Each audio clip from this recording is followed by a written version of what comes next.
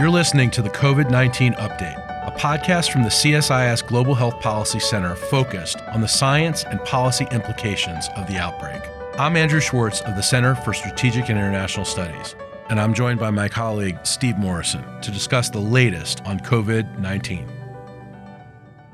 On today's Coronavirus Crisis Update podcast, I'm joined as always by my co-host, Dr. Steve Morrison. And today it's just me and Steve because Steve is the true expert. And I wanted to ask Steve what he thought of the plan that the White House rolled out yesterday, which was Thursday, April 16th, about a phased reopening of the economy. So Steve, what did you think? Thanks very much, Andrew. Well, I have a few reactions to this. First, I want to make the point that the rollout of this phased plan comes against the backdrop of two very, very stark realities. One is the advance of the virus through America, right? As of last night, 671,000 cases, 33,000 dead, and we're just at the end of the beginning. We're not at the end of this pandemic coursing through the United States. At the same time, we heard that 22 million unemployed. That amounts to the total number of people employed in 23 states. And so we're careening towards a deep recession, if not worse, and we're still in the throes of this. So pressures are mounting to have a plan to try and return to some normality. So the president rolls this out. What was a couple of things that were very striking. One, the president pivoted away from his assertion of total authority, which he had claimed on Monday. He backs away from a quick reopening. He backs off into a more realistic and cautious approach. There's no timelines set in the plan. He says to the governors, you're on your own, you're going to lead. Implicitly in this, of course, is he's putting distance between himself and this colossal catastrophe so that he can shift blame, but he's also backing off of this sort of aspiration to being a total authority. So that's one thing that is very evident in this. The other is the pressure of the election. We're 7 months away from an election. The president is desperate not to have the economy in a complete depression and this virus not out of control. On the plan itself, it's 3 phases. I won't go into too much detail, but it offers very general guidelines around how these 3 phases would be pursued. The first would be pretty tight and very cautious, where people would still be teleworking, and just returning in phases in select businesses, no non-essential travel, schools still shut. They use a 14-day window saying, there needs to be some trajectory of decline, fairly vaguely defined what that means.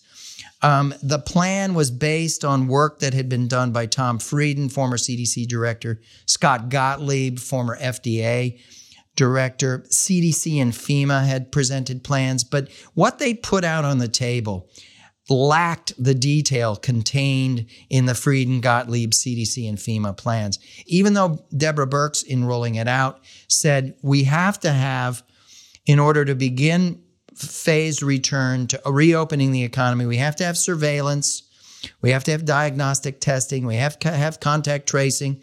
There was some discussion, we have to have serological studies around immunities, but there was no testing plan. And it's not clear that anyone in the national government is in charge. And there was no discussion of the fact that the scale of testing required for any phased reopening is going to be vastly above what we have today. What we have today is 3.3 million people have been tested. That averages out to about 150,000 per day. What is needed in a country of 333 million is the ability to do million or millions per day. That's quite a bit higher than 150,000 per day. And there's no plan for getting there. There's no plan for addressing the acute shortages of protective gear. And interestingly, the plan did not say we can only safely move to reopening when we've driven the transmission rate below what's called the reproductive rate of 1. And what I mean by that is until you have stopped transmission and driven it below a level where each person infected is infecting one or fewer than one persons, only then does it become safe or feasible to start doing these sort of rollbacks. So it was a broad and vague set of guidelines, no time set, no testing plan. There was acknowledgement of the needs and no clear target in terms of what the transmission rate has to get to a set point, low point. I do think it's interesting that the guidelines themselves are forcing a conversation in this country around thinking ahead, around introducing behavioral changes that will last for a long period of time in terms of submitting to having temperatures taken, social distancing that will continue into the workplace and normal life in going in and out of shops, people working from home for long periods of time, having small gatherings, and taking this all step by step. I want to ask you about the widespread testing, which is a huge element of the 3 phases of reopening. President said yesterday in his Thursday news conference that the federal government shouldn't be forced to go and do everything. And he basically abdicated responsibility to the states to take care of the testing. But the states say they don't have the capacity to take care of the testing because they can't get enough tests and they're bidding against each other to get access to tests. So what is the president and the White House doing here by abdicating responsibility for the testing, yet saying we're setting the guidelines, and at the same time saying the federal government shouldn't be forced to go and do everything? Well, what they're doing is they're setting up a collision. And by that I mean, without a solution, a national solution on testing, it sets off quite the reaction. What we saw yesterday and earlier in the week was pretty overt and vehement expressions coming from business executives, elected officials, public health experts saying, we cannot do this. We cannot reopen the economy without adequate testing and adequate public health infrastructure to do contact tracing, quarantining, isolation, testing, screening, surveillance. And until we have those in place, we are going to set ourselves up for high risk of rebounds, and that will be very dangerous. So the other thing I'd say is the polling that's come out this week shows fully 80% of American people agree with what I just said is being articulated by business executives and the others. What does this mean? This means I think it throws itself back to Congress. In Congress, you have the next stimulus bill under active discussion. It's proving to be complicated and difficult. You have a plan coming from Democrat leadership for a $30 billion national testing program, and you have a proposition for a $100 billion program of support to hospitals and public health agencies, jurisdictions. Those two are saying these must happen in order to be able to have a reopening in an orderly way that's not going to create rebounds and put lives at risk. We need to have this in order to build the confidence of the American people that we're not compromising them. So it's now going to shift, I believe, to the governors deliberating, and the governors have formed these regional groupings, West Coast, East Coast, and Midwest. Midwest and East Coast are a combination of Democrat and Republican governors, interestingly. So the governors are going to start looking more carefully at what can we do. They're going to be talking to Congress about this is what we need. I don't think the White House is done with having a role in this. They're obviously abdicating for now, but we also have the scientists and the doctors, Tony Fauci, Deborah Birx, Steve Hahn, Robert Redfield, Brett Gurra. They're working on a national serological testing system for immunities. So they're working busy on putting a national plan together.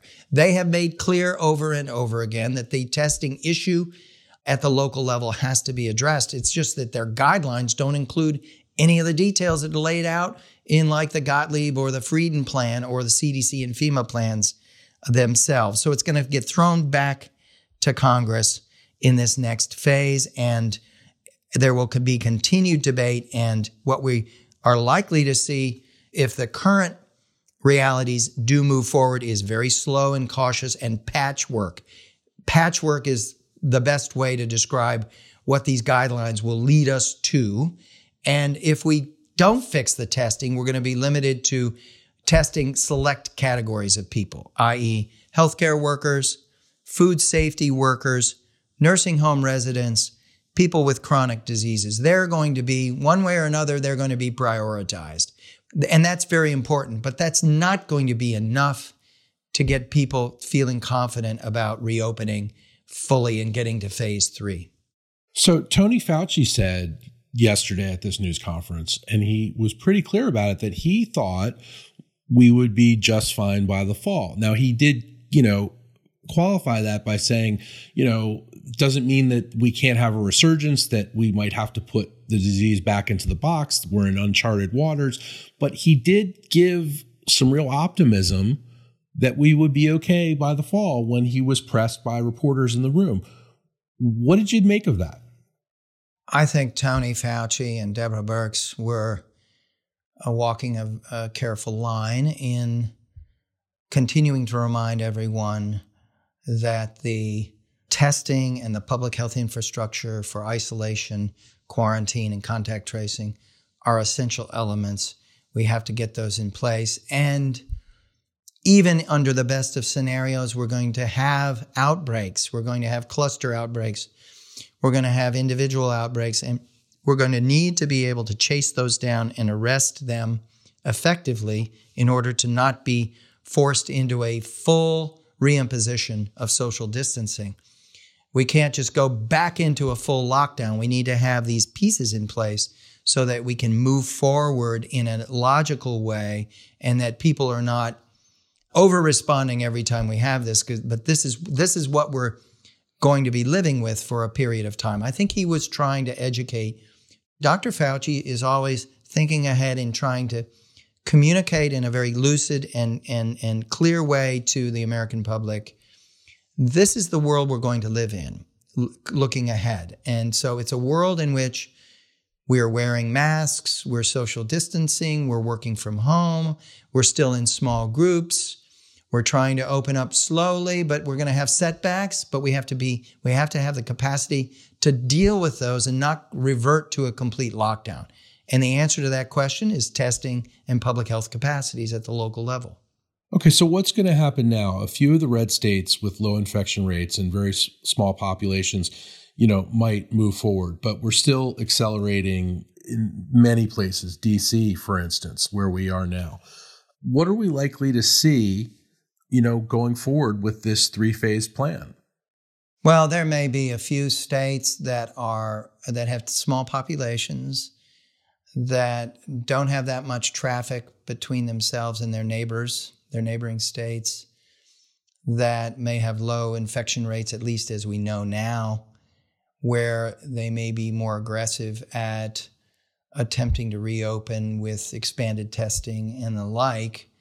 There'll be some political pressure on Florida and elsewhere to do this, but overwhelmingly, I believe that the governors across the board are going to be very cautious. They're going to be asking themselves really hard questions about what do we know and what do we not know. And if you continue to have woefully inadequate testing, you're blind to how much virus you have circulating within your population.